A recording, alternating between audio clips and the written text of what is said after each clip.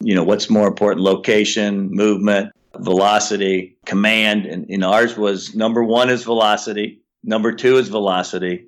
Number three is velocity. And the reason we say that is because we've never had a kid that threw 80 to 82 that went on and got a college scholarship.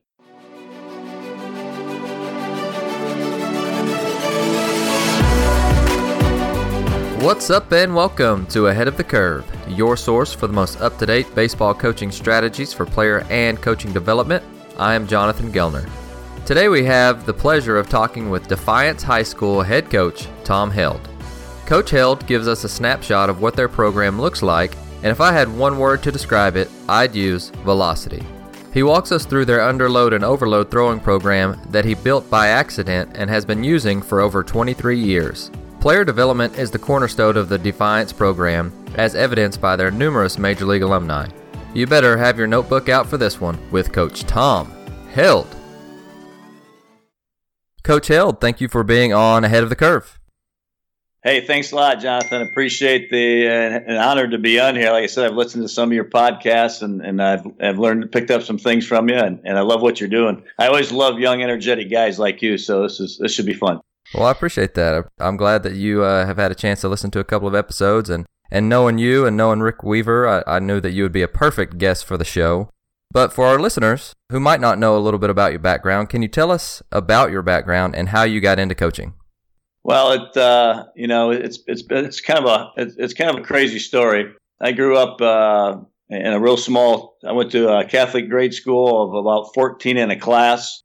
Went there for 8 years, went to a small high school. We had the largest graduating class. There were 75 in our class, the town of a size of about 800. And grew up really, really loving basketball. That was always my number one sport. But I came from a baseball family. My father played 13 years of pro ball from 46 to 59 in the St. Louis Browns and Baltimore Orioles organization. He was a pitcher. So, baseball was always number one. In our family. My older brother, he's 11 years older. He was a high school baseball coach, a head coach. So I was always, and all my cousins were all big baseball families. So we've always talked baseball, but my first love was always basketball. And I was okay, nothing great. I wasn't a D1 athlete. And back then you just, you in our area, you just kind of played baseball to play in the spring. And I went to a small college, Defiance College, actually the town I live in, to play basketball. Was there and actually my first year, my freshman year after basketball, the baseball coach asked me to come out, and me and my roommate were both basketball players, and we went out for one day and said, this isn't for us. So I actually walked away from baseball after one day of freshman year in college. And then my sophomore year, I decided I played basketball again. Things didn't go as well for me as I thought, so the head coach approached me again my sophomore year. Actually, I want to go back a little bit. After my freshman year, a good friend of mine by the name of Todd Long, who was a year younger than me in high school, said, hey, you want to go down to a Cincinnati Reds showcase? I go, it's in Bowling Green, about 45 minutes from home. And I go, sure, I always wanted to see how hard I could throw. And there was no such thing as radar guns back in 1980, except if you went to a tryout. And I was playing slow pitch softball and open gyms in the softball and in the summer, as well as working. So I went down and remember we threw, and at the end of the camp, scout said, read off the numbers they'd like to stay and throw again, and they read my number. And I thought, that's crazy. And at that point, I still didn't know how hard I was throwing. So kept me afterwards, and I think, I don't know, back then it was the ray guns instead of the jugs, and then I went to the stalker. And I think I hit like 87 or 88 on the ray gun. And I guess I was pretty good at that point. I didn't really know if it was or not. So anyways, my sophomore year, I could play basketball. Like I said, things didn't go real well. Head coach approached me again. He was actually at that camp and said, you got to come out for baseball again and pitch. So I went out. I think I threw 10 innings my sophomore year. I threw like 3 games in my high school career, my senior year. I threw some in Little League, but I was mainly a shortstop. So I went out. And then I get this letter in the end of spring by the Reds inviting me back to this same showcase. So I went back, and they kept me again. And then afterwards, about a couple of days later, they called me and invited me down to Riverfront Stadium. And you're talking about a guy here that had thrown 3 games in his high school career and 10 innings in his college career, and I'm going to Riverfront for a tryout. after my sophomore year. So I go down there, and there were about 10 of us there. And for the old timers, they'll remember a guy by the name of Tim Belcher. He was there. He's from Mount Vernon Nazarene. Actually, we played them in college, another D3 school. Actually, I think we were NAI at the time. And threw down there. Things went well. So my junior year, did not play basketball. Matter of fact, I didn't even make the team. I went from starting part of the season my sophomore year to now making the basketball team. So my career changed. I said, well, I might as well try this baseball thing a little more serious.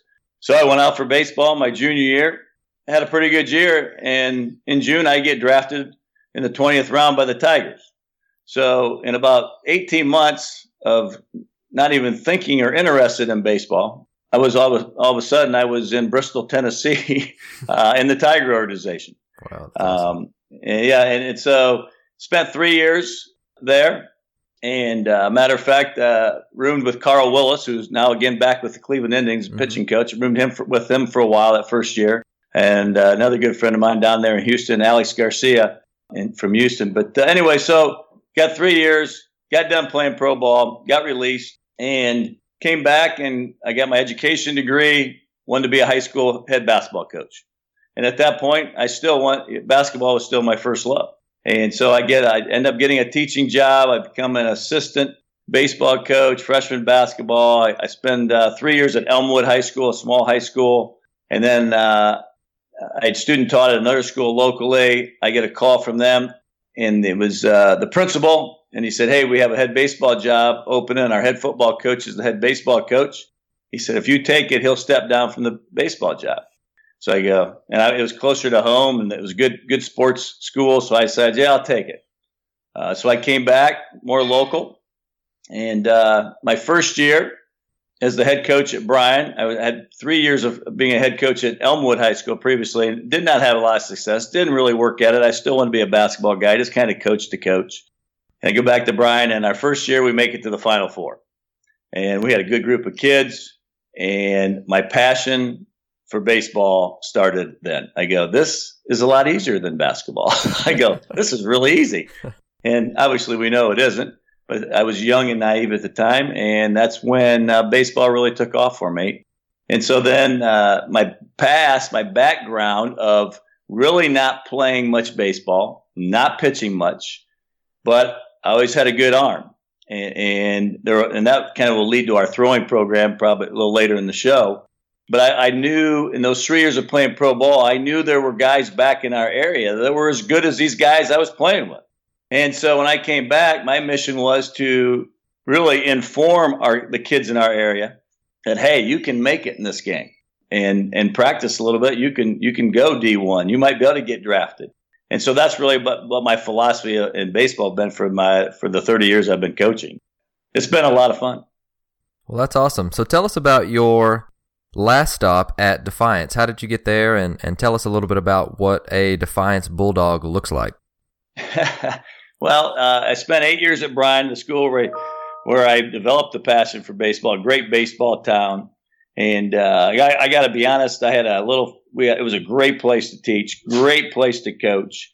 The superintendent of our school had a little different philosophy on athletics. Athletics started to change at that school. And I remember my father always saying, you should never be one to complain about something. If you don't like it, you need to go do something else or, look for another job. And Defiance was actually our rival at that time. And the head coach there who had built the program here at Defiance, who'd been there 18 years, he had two sons growing up, and they lived in a different school district, and he decided to go watch his kids, so he got out of Defiance. And I came over and interviewed, and fortunately I got the job, and that's where it all started here at Defiance. And like I said, the program was really good. Greg Inselman was the head coach. He built this program from scratch, and now I got to come in and try to keep this thing going, and that was a great challenge. And so I guess that kind of pushes you. We had a great football coach at the time by the name of Jerry Beauty, who is still the hardest worker I've ever been around. He's our athletic director presently, and he's a guy that you see a guy work as hard as he does, it kind of carries over the rest of the coaches, and it carried over for me. And how many years have you been to or at Defiance? I just finished my 19th, so we'll be going into 20 years here at Defiance. And it's Defiance, not Defiance. It can be whatever. Okay. Defiance. That's one thing, it's kind of funny when you live here and people around here, they don't think much of it. But whenever we say we're from Defiance, everyone always loves that name. Oh, man, what a great name for a town, Defiance. So, Well, that's awesome. I guess so.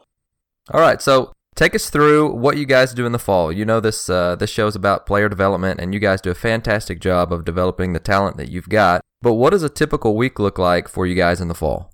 Really, we do not do a lot in the fall. It kind of comes and goes each year. For years, that was kind of our downtime, September and October. And because we play in Ohio, in our area of Ohio, we have a league called Acme, which is a summer league. So as soon as our spring league ends, we take our next year's team and play in the summer, and we stay together. So August is our dead time for the state. And so then September and October, we would kind of give downtime. Some guys want to come out and do some things they did, but nothing really major. It was about, probably it was 2008. We had a player by the name of Dace Kime, who went on to pitch at Louisville, is now in the Cleveland Indians organization, and he was a basketball guy. So he could not do any of our winter workout stuff or any of our throwing program in the winter and so on. So I kind of started with him, and we went until basketball started. And what happened from there, it kind of evolved to a few more guys coming out, and actually a bunch of area guys coming out. It was free. We'd go out 3 mornings in the summer, whoever wanted to come and carry on there. Now, for example, and like you said about our fall program, there is nothing real organized.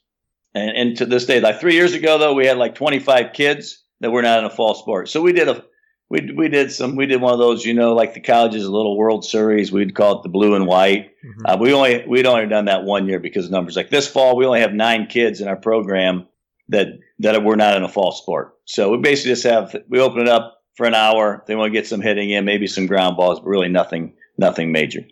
Well, tell us about your throwing program. It's come up twice already, and I know that it's a huge staple and something that you guys do. So take us through that.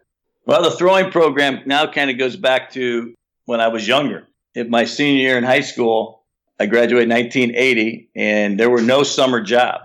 And so, there was nothing to do. So a buddy of mine and I, we'd go out to his garage, and we got a gas grill, and we lay a carpet remnant, hang a carpet remnant down from the gas grill, and then we'd have a Nerf ball and PVC pipe, and we would play there. I don't know, 3 hours, 2-3 hours at a time, and throwing Nerf balls. And I would always throw the Nerf ball as hard as I could, and he'd be throwing curveballs and junk and everything. And in the meantime, I was playing slow pitch softball, and I always had a pretty good arm, and I'd always throw that. So when I got into coaching, it was actually then I'd been into coaching a few years, and I always believed in long toss a lot. And actually, I'll still recall, not to keep jumping around, but I remember going down with a group of guys to a Cincinnati Reds game as soon as I got done playing ball. We actually went to a bar restaurant where the radio show for the Reds pregame was going on, and they had a question answer, and I asked the question: do the Cincinnati Reds long toss? And the actual broadcasters had no idea what long toss was. Wow. And this was 1986. And a lot of people really didn't know what long toss was. So anyways, in the throwing program in 1995, we had a freshman by the name of Nate Smith. This was back at Bryan High School. And I kind of put together I threw a Nerf ball, I was throwing a softball, and a baseball. So really I was doing overload and underload accidentally. And so Nate was a basketball player, and he had a pretty good breaking ball, but he threw like 65 mile an hour as a freshman. And he didn't have a very good arm. And so he was a kid that really wanted to get better. So I said, you know what? We're going to try something, Nate. We're going to have you throw a softball, a tennis ball, and a baseball. And we're going to do sets of those. And I want you to do it in your net at home.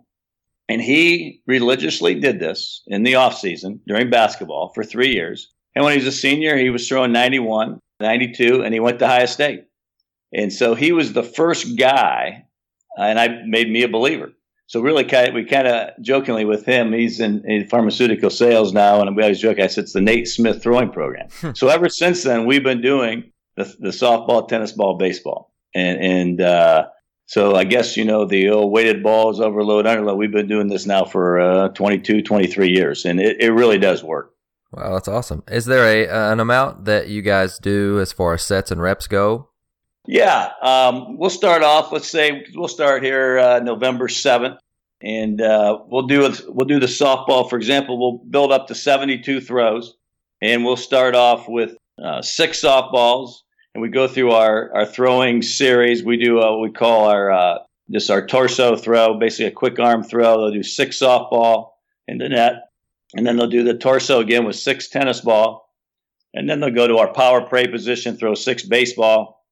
Then we'll go to our power with arms, back leg through, back with the softball, then 6 tennis ball with our load and go, and then we crow hop 6 baseballs. And then we'll build up to sets of 12 within about a month, and then they're going to be throwing 72 throws in the net. Obviously, in Ohio, we can't long toss in the winter, so we've been always throwing the nets. And, we have it down where you can get about 72 throws done in about 13 minutes. And so it really doesn't take a lot of time, and you're still building arm strength. But more important than building velocity, we have so many kids that play winter sports. They come in, our winter sport goes right into baseball. Their arms are not in shape. It takes 4 to 6 weeks.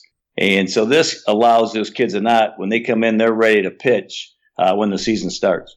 Well, that's unbelievable, and I know that's innovation at its best, I guess you could say.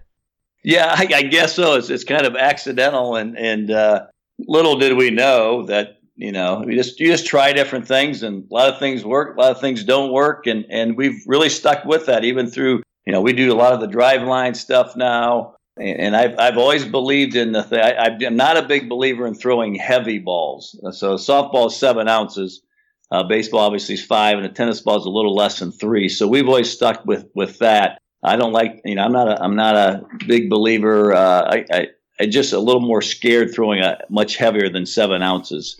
Especially with full intent. I understand. So when do you guys get your players out for preseason practices? You mentioned that they almost all play winter sports. So what's the first day that you guys really start as a team?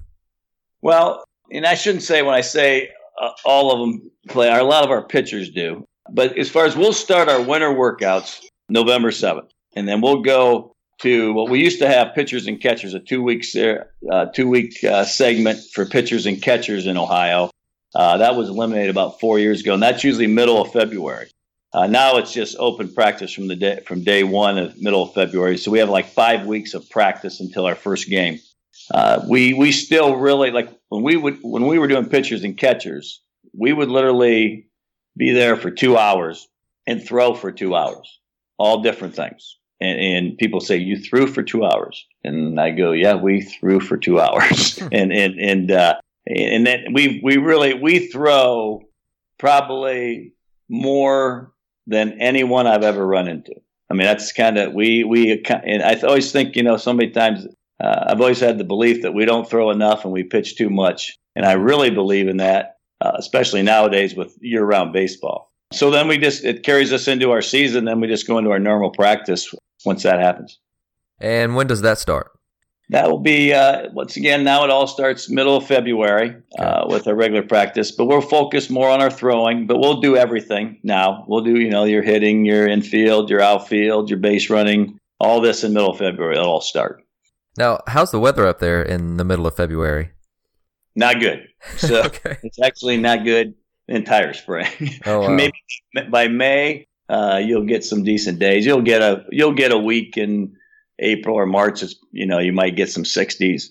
But for the most part, when we start our season outside, it's in the 40s. And that's when the games start. Time to time it gets over. Sometimes you're down below freezing. So we were very fortunate here in the last year. We got a brand new field, full turf field. So it was unique for us last year. We had a mild winter, so we were out on the turf earlier. In the past years, we would have our first scrimmage. We'd usually go down to Dayton or Cincinnati, 2-3 hours south. They're about 10 degrees warmer at that time of the year, 8 to 10. And our first time outside, many, many years, would be our first scrimmage. So we're not used to being on the field until game 1 on our home field. And that's pretty much the norm in Ohio. Northern Ohio. We're in northern Ohio. That makes sense. I'm extremely jealous of the turf field. I know I get tired of tamping dirt and moving dirt around and cutting grass and all that different stuff. So So extremely jealous. I don't know about the temperatures, but I know that having a turf field would be awesome. Yeah, it really is. And I love taking care of ball fields, but I got to be honest, after doing it for 30 years, it's really, really nice to walk out and see everything ready to go. And more importantly, the setup, the tear down, the field maintenance, we were losing, 45 minutes a day. Mm-hmm.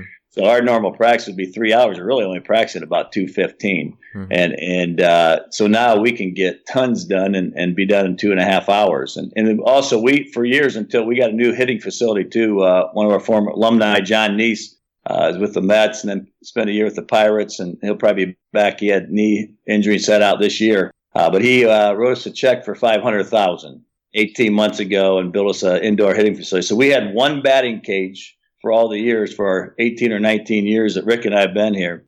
And now we have 6 cages. We got done right in the middle of the season last year. We really didn't know what to do with 6. We found ourselves using 1 and 2. So that is our goal this offseason, to figure out how we're going to be able to incorporate all 6 cages. But I think we'll be able to figure it out. I think that's a pretty good problem to have.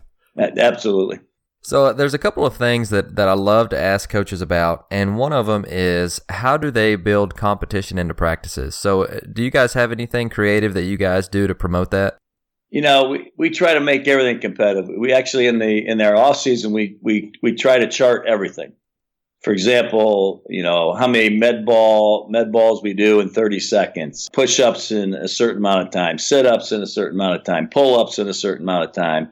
So we chart everything and we compete all winter long. And then during the season for practices, some of the things we do is we invested one of the best. We're a big radar gun is our Bible. So we've been using a radar gun. We were using a radar gun. I bought a radar gun back in the mid-'90s, and no one had a radar gun. I remember when I first came to Defiance, I had brought the radar gun, and people over here were like, "Why do you need a radar gun?" And it's kind of, we use it all the time.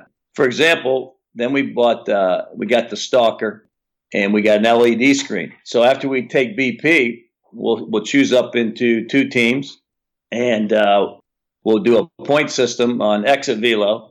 If it's 80 mile an hour exit velo, you get a point. 85's 2 points. 90's 3 points. And we'll play a 7-inning game. Losers have to run hallway laps or something. So that's one way of competition. What we do with our hitting in the off season. Every day after we do our throwing sequence, our softball, tennis ball, baseball, we'll line them up, and they'll compete on how hard they can throw. They'll crow hop. Driveline calls it pull downs. We call it just crow hop. They'll compete there. They're competing against themselves, trying to outdo themselves. And we chart everything. We put everything on a whiteboard. We chart all that. That's another way of competition that we create. One of our best things I think we really do is we play in our practices, which in Ohio, we really do not get to practice a lot once the season starts, because our season is 42 days long and we have 27 games. Oh, wow. And that's not counting Sundays. So take out 6 Sundays. Now you have 32 days for 27 games. And in our area, we cannot play on Wednesday nights. They call it church night. So we cannot play games. We have to be done at 6 o'clock. So now if you take 5 or 6 Wednesdays away, we have 30 days to play 27 games. So you see there's not a lot of practice time. Sure. But what we do is we play a game called 3-way. And everything we've done, we do for the most part, as most coaches and probably all coaches say, we've stolen everything. And I remember a guy from California came in. He actually played at Cal State Fullerton. He moved up here for a couple of years, and he said they always played 3-way. And basically you just get into 3 teams of 5 or 6 guys, and then you play live. I throw live. And we play, and losing teams run or whatever, and that we found out we've had some teams that actually competed harder in our 3-way than they did in the games. Like they would be more ticked off if they lost 3-way, or more happy when they won a 3-way game. So competition has always been huge to me, and I think one reason is because of my basketball background. And in basketball, you're always competing in practice. Baseball is such a skill sport. Basketball is too, but you can get caught up in just taking ground balls and fly balls and base running, and it becomes boring. Kids like to play, and the more you can compete and play live, we believe is better. Now that makes sense. And another question that always comes up in just everyday conversations with other coaches is, how do they build leaders or just team building exercises in their programs? Do you guys have any creative ways that you do that? That's a great question. We do not have captain. We've never had captains. Our seniors are kind of our captains, and they'll evolve. But, our leaders, we really have leaders that change throughout the year. Our leader in our winter workouts, when we're working out, a lot of times they won't end up being our leaders during the season, but they're tremendous workers, and they kind of take over, and they become like the captains of the groups there. We get to the season, and it may change. One dilemma that you have in baseball that you have in very few sports, we'll be with our guys from November till middle of February, and with the same group of guys. And then our winter sport guys will slowly cycle in when their winter season gets done. For example, in 2015, our team won the state basketball championship, and they were not done. They finished on Saturday, the state championship. Our first game was supposed to be that Saturday, and it was that Monday. So that now you have a whole nother dynamic of more guys coming in, and now they do not feel comfortable, even though they've been in your program, they haven't been with you. So now it may take time, and they may be your leader. They were your leader last summer and last spring, but now that takes time. So we really have been a program where leaders kind of evolve. I don't think you can dictate and tell this guy's going to be your leader, your captain, and it's worked out pretty well. Well, that's awesome. Coming from a program or talking to a guy with a program who's had several guys drafted, a couple of guys in the big leagues, and it sounds like you guys put a huge priority on individual development within the team setting. So do you guys have any, just coaching hacks for us to do that? I know it's something that I struggle with as well, of trying to develop the player and trying to make the team better at the same time. Can you help us with that? Yeah, I think, as we always say, our off-season stuff is for the individual, and that's for them to get better. I really believe that we probably have a much higher focus on individual development than we do team development. Now, we do a lot of team stuff, overnight stays or good team chemistry things, but our really main focus is individual development. We've done different. I think one of the greatest is whenever you can go away and spend the night in a hotel and have the kids have to be together for 3-4 days. That's probably the number one, the greatest thing you can do for team development. And we make them each night. The next morning they have to clean up their rooms, and then we change rooms. So they're going to stay with different guys each night. They're not going to stay with their same four. I decide where they go. They don't choose where they're going to go. I think that's a team unity deal. Another thing that we do with team unity is we do not allow headphones, and we never have. Our team comes up with a playlist of songs, and that obviously it's a lot tougher for them to come up with songs nowadays that are baseball appropriate or clean. Mm-hmm. But so they come up with a playlist, we okay it, and then we'll play that playlist every single day. During BP, they hear the same 22 songs every single day. When we go on bus trips, they don't have headphones. We have what we call a tailgater. We put on the bus and we listen to the music all the way to the game on the bus. The same songs. We get on the bus coming back from the game. We listen to the same music. I think that develops a bond. They can't just put their headphones in and sit there by themselves. They have to communicate. They have to talk, and I think that's big. Especially big nowadays. Like I said, we've been doing that for 25 years. But and that was just something a player. When I was at Bryan, actually, when Rick was on our team, Rick was a former player of mine. They came up with a playlist in 1991, and we did it we were going to the state tournament, and they wanted to play this music, and so we played it, and I've been doing it ever since. And so I think that's another great way of little things with team bonding. I think we do not allow anyone to call their teammates by their last name. They all have to use a nickname or first name. People say, "Why do you do that?" And I go, "Well, we really encourage our players to be our coaches, and we're there to just help them. We kind of tell them we're your advisors. We'll kind of guide you the way. It's your team, and it's important that you take the responsibility to help your teammates. And for example, if a kid isn't doing something right, you just say, "Hey, Jimmy, you need to get going here." It's not as bad as saying, "Hey, Smith," and it's just just something little. But we haven't allowed last names. It's kind of funny because we may get a new kid, a freshman or something, to use a last name in winter workouts, and you'll hear the seniors, quiet, don't use that. And because they drop down, they do 20 push-ups. And Nice. and now they all kind of know the rules over time of what we do there. And, another thing I think we do, and not to keep talking about different things, but I believe these are great team chemistry. And all these things I've stolen from different people. Another one is every day after practice, before they leave, they line up and they have to shake our hands, all the coaches, and then they get to the end of the line, and then they have to shake or fist bump their teammates. They have to shake the coach's hands. It's amazing how tough it is for a kid nowadays to shake a hand firmly and look you in the eye. And the whole purpose of that is, if you did get on one of your players during practice, you're going to leave on a positive. You're going to shake their hand. You can read them. Maybe if they put their head down, there's a problem. There's a chance you can keep them after practice, discuss that issue. And now it's kind of funny because our alumni come back. First thing they do when they come to the classroom, come to our practice, come to our dugout, they come right up, shake our hand, give us a hug, and greet us. And that, once again, just little things with that really goes a long way. Another thing we've done, I picked this one up. We do attaboys after every game.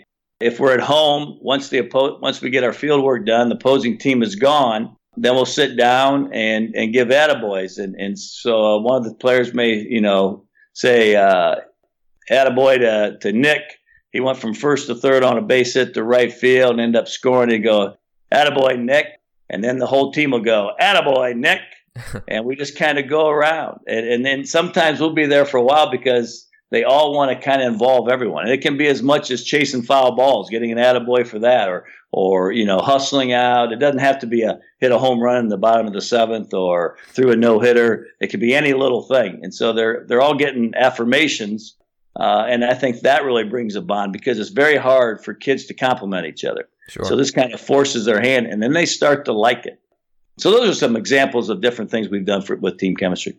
No, I love those. And the attaboys from, like you said, a player means just as much or more than it might coming from a coach. Absolutely. And, what's important with the attaboys is, you have to look at them, you have to call them by name, and you have to be specific on what their attaboy was. You just can't say, hey, attaboy did a good job on something, and it hits home more. Now, is there anything else unique that is really just unique to Defiance that you guys do that you don't think anybody else in the country does?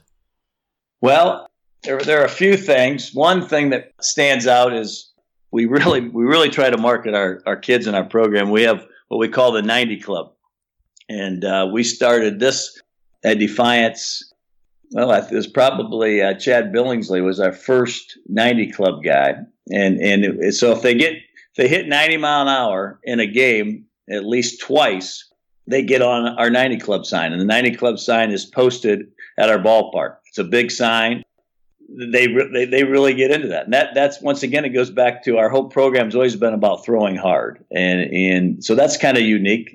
We haven't run across any other ballparks we've gone into that see a sign that says 90 Club. So I think that's pretty unique from that standpoint. Well, I'm just going to go ahead and throw this out there. I may be texting my head coach right now and asking him if we can steal that because I love that idea. That's good. Well, I saw on Twitter you guys put a ton of stuff on social media, which it's a lot of fun to follow Rick. You not as much, no offense, but Rick puts our social media captain. There's no doubt about that. Right, and he puts a ton of stuff out. And one thing I wanted to ask you about is you guys had a really unique curveball drill that you were doing the other day, and I'll put a link to that in the show notes. But can you take us through what you guys were doing with that? Do you know what I'm talking about? Yeah, absolutely. We do curveball drills, and Mac. It's kind of funny because we're kind of known for our breaking ball. And actually a lot of scouts, when they see a good curveball, a lot of times they say that's a Defiance curveball. Matter of fact, just this past week down in Jupiter, one of our alumni is an agent, and he was down at Jupiter, and he was standing there talking to a scout, and the guy asked him, hey, where are you from? And he said, I'm from a small town in Ohio, Defiance. He goes, oh, Defiance. He goes, the Defiance curveball. And all this really happened was I watched a video. Greg Olson and his dad had a video back in the 90s. Man, it might have been older than that. It might have been the 80s. But I watched this, probably started doing this in the mid 90s. And it's just they had curveball drills, and we use a lot of the ones that Greg Olson has on his DVD. And I believe his father's name is Bill Olson, I believe.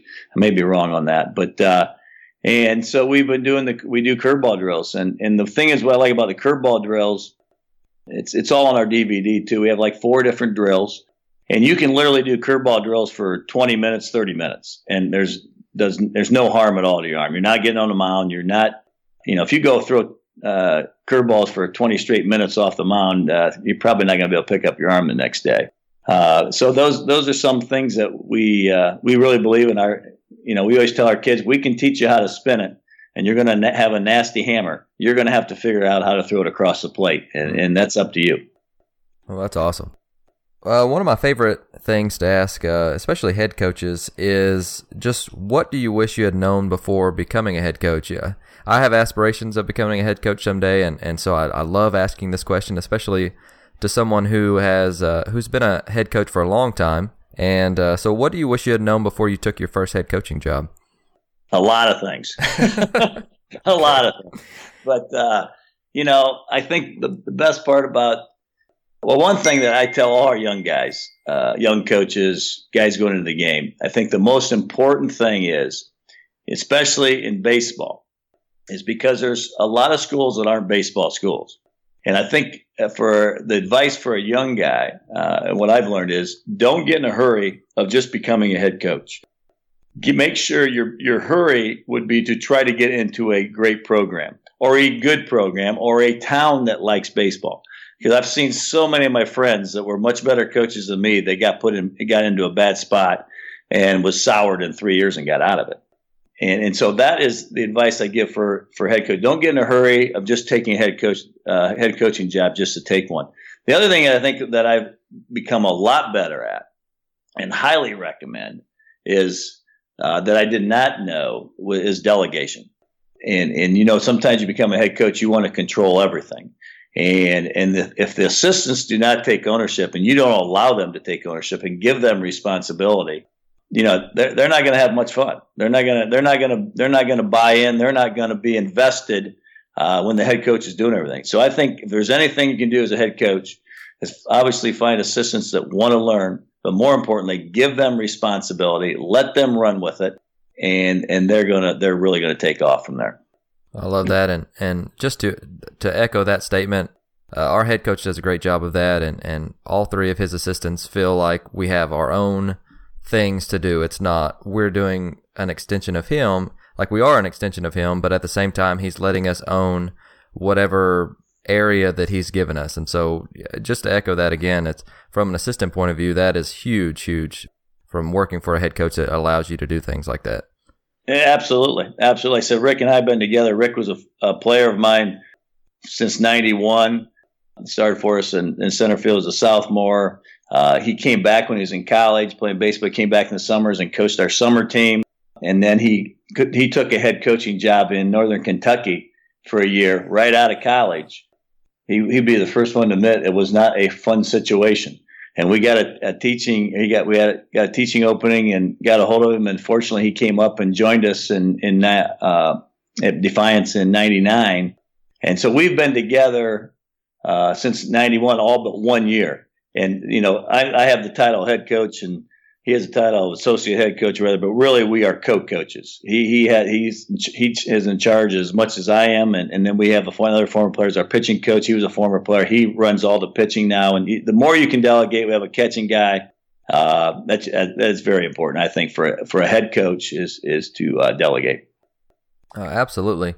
And it sounds like that you're a guy who is constantly trying to learn the game or constantly trying to better himself. So what's something that you've learned lately that you're really excited about? This is a good one. A lot of these questions I threw out to Rick, and he had the nose. Well, first off, we have the new facility. So that's new and exciting. This will be the first winter we've been in our new facility. We invested, obviously, we've picked up some things from Driveline that we've been doing for a couple of years. We liked a lot of we liked their philosophy a lot. We also, we were fortunate enough, we had alumni bought us the hit tracks. So awesome. Yeah, so the kids love that. We got that last spring, so they mainly only use it just to kind of play games on it and that. So we're really excited how we can incorporate and help teach off the hit tracks. We just bought a Rapsodo. So my pitching coach, Eric Sprague, is in charge of that. And Man, that's so awesome too. we're going to be experimenting with the Rapsodo this winter. We have the Diamond Kinetics. We've been using the Zep. The Diamond Kinetics is new, so we're looking forward to that. So we have a lot of new things we want to try. And that's one thing we've constantly always done is try to stay ahead of the curve. No pun intended, Jonathan. But try things, and it doesn't mean you have to do them all. But you got to try them and see if it works for your kids. Another latest one I'm really excited to get into is, have you heard the name Matt Tellerico from Wright? Steel Bases? Steel Bases. Yeah. He's a friend of ours, and we tried to incorporate that a couple of years ago. We didn't invest enough time, so we tried it, and we went out and we did not steal base in our 4 scrimmages. We did not steal. We had like 1 stolen base after 2 games, so we just flushed it, went back the old way. Well, I just went down and spent 8 hours, an entire day with Matt. He did a little clinic with coaches and had some players there this summer. And now I'm really excited. I feel more comfortable with it and learning it more. And we're going to try it. We're going to incorporate that in the winter. So that could really have been one of the new things too, as far as I'm excited to incorporate. But yeah, no, that's awesome. Hit tracks and a Rapsodo. There's not a whole lot that a high school kid could want more than that. And just to show from your angle that you guys are willing to try and use some of that, I think shows, how good of a job that you guys are doing for those kids. Yeah, we've been very fortunate. That stuff is not cheap, that's for sure. And we, like I said, we've been really lucky with our alumni. Our alumni are first class, and they constantly give back. And if they didn't give back, we wouldn't be able to do this. Isn't coming out of the athletic department, that's for sure. So we're basically on our own budget. Well, and do you think that they do that because of the culture that you guys have tried to build? Because I'm sure that there are some big leaguers who don't donate anything to, some of their former programs because of the experiences that they've had. Yeah, I think so. I think we hope that's the reason. Culture is our number one thing in our program, and alumni are number one. Number two, I guess you could say. But we are very involved with our alumni. We know every one of the guys have graduated in our program. We touch base. I have actually every year from '99 on. I have the text group of each team that we try to reach out to. I have them in a database. I have it on my phone. We actually have an alumni fantasy baseball league that we do. And I have them all on our email list, try to keep them updated on that. And really just keeping them involved in the program because they want to know what's going on. And obviously a lot of them move away and that. And, ownership is important for them. They're the ones that built the program. The bottom line is the players are the reason that any coach has success, and your assistant coaches as well. But we try to give back to them as much as they give to us. Now, do some of your pro guys come back and work out with you guys in the winter? Yeah, we have had some. Matter of fact, we've had a lot of our college guys do, and especially over Christmas break. Our pro guys mainly do not live around here. Most of them are moving or live in other cities. Mm-hmm. But the ironic part about it, when we do our winter workouts, they usually won't do our workout. Our workouts are pretty demanding. so okay. We'll have a couple times. Some of the college guys will come back and they may do a couple days. Very few of them will make it through the whole Christmas break. They'll decide, I think we'll do our own thing. So we really do push them hard in our winter workouts. Well, you talked about all the different things that you guys are trying now. So what is something that you once thought was true or that you once did, but you may have recently changed your mind about and you're not doing it anymore? It's funny you asked that because I was asking Rick and go, what's it? He goes, I don't know. We've been thinking about this for a few days. And really the only thing that was, as you know, our philosophy of the 90 Club is big for us and throwing hard. I think the one thing that we've always believed was true is if you get to 90, you're going to get a D1 scholarship and probably get drafted at some point. I think that is no longer true. I think the 90 is now the 95. Mm-hmm. And I think what's happened is I think we were a little ahead of the game in teaching velocity. I was fortunate enough to speak in Anaheim at the ABCA a few years ago and did a presentation, spoke at some other clinics, and they always talk about, what's more important: location, movement, velocity, command. And ours was number 1 is velocity, number 2 is velocity, number 3 is velocity. And the reason we say that is because we've never had a kid that threw 80 to 82 that went on and got a college scholarship. But and they may have had great years. We had a kid that went 10-1 with a 180 ERA, but he threw 75 mile an hour. He's a lefty. He didn't get any offers. But we've had guys that throw 90 that may only throw a handful of innings, and they end up going on to college and playing or get a scholarship and something because they throw hard. And so that's always been our philosophy. Is player development, and the one way as a pitcher is throw hard, and somebody's going to give you a chance. Oh, that makes sense. Now, tell us about a time that you failed and how you overcame that. Well, I have plenty of those as well. Okay, haven't we all? I'd like to meet the guy who couldn't answer this question. Well, I had a lot of failure early in my life, as I mentioned. If you're talking about individual failures, is that what you're talking about? Absolutely. Okay. Well, first off, as I mentioned earlier in the podcast, that I loved basketball. And after my sophomore year, like I said, I was starting as a sophomore part of the season, and then things didn't go well, and I got cut my junior. So there was a rejection. That was something, wow, what the heck? And usually those reasons are you have to look back at yourself, and that's the reason it happened. And then I'm fortunate enough that went to baseball, and then I played 3 years of baseball, and I got released. So there was another time of failure. All of a sudden, boom, now I'm not good enough for this. In the meantime, I was in that same time frame. I was married and got divorced and had a child all in that time when I was in my early 20s. So I had a lot of failures early in my life, and I think it really does make you a little mentally tougher, when you go through adversity. Luckily, I didn't have any major adversity of losing a parent or a family member or something that really matters in life. But those were some things I think that really maybe drove me and maybe focused me on something, and coaching ended up where it ended up. One more thing, I told you that there's a couple of questions that I always ask other coaches, and this one is a huge one because I'm constantly trying to learn new things and meet new people. So can you give us, 3 of your best resources? It could be a person, it could be a book, it could be a website, it could be just anything. So what are your top 3 resources that you go to constantly or that have changed your coaching career? Well, we read a lot. We read a lot as coaches, and obviously we do a quotes of the day every day with our team and that. But if you're looking at resources, the one that we've used the most in our program, we've been using it is Heads Up Baseball. Mm-hmm. By Ken Ravizza. And we go over that book with our team in the off season, chapter by chapter, the mental game. We read the John Gordon series of books, read all of those, leadership stuff. You cannot get enough of that. And right now I'm presently reading Inside Out Coaching by Joe Ehrmann. Mm-hmm. That's good. And so just, things that you can better yourself, that you can hopefully transfer that onto your players in your program. And you mentioned Driveline earlier and HitTrax and Rapsodo, and obviously you guys are really innovative in all of the different things that you're doing. So maybe we'll have to catch up when this airs and ask you that question then, because it sounds like you guys are doing things different week by week.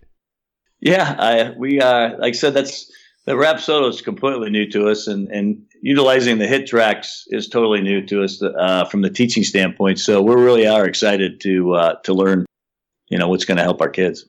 Well, I love that. Well, Coach Held, thank you so much for being on the show today. I know I learned a ton, and our listeners will as well. So for those that are wanting to get in touch with you, what are some easy points of contact for you? Well, the best way to get a hold of me is my email. And that is just T as in Tom, Held at deafcity.org. DEFCITY.org. T Held at deafcity.org. Perfect. And are you on social media at all? Yes, we have Defiance Baseball Twitter account, and also a Fungo20 is my personal Twitter account. And then obviously my assistant, who's the king of social media, Rick Weaver, has his account. It's just Rick Weaver. So he also has an account. Love it. And I'll link that down in the show notes for you guys so you can go check them out. They are a lot of fun to follow, and you don't see a lot of high school coaches that put out more consistent information than Defiance does. So Again, Coach Eld, thank you for being on. And is there anything else that you'd like to tell our listeners before you go? I think you hit it all, Jonathan. It was a great interview, that's for sure, from the standpoint of the interviewer over the interviewee. So fantastic job. And I look forward to listening to your podcast in the future. I love it. Thanks again for being on. Thank you, Jonathan.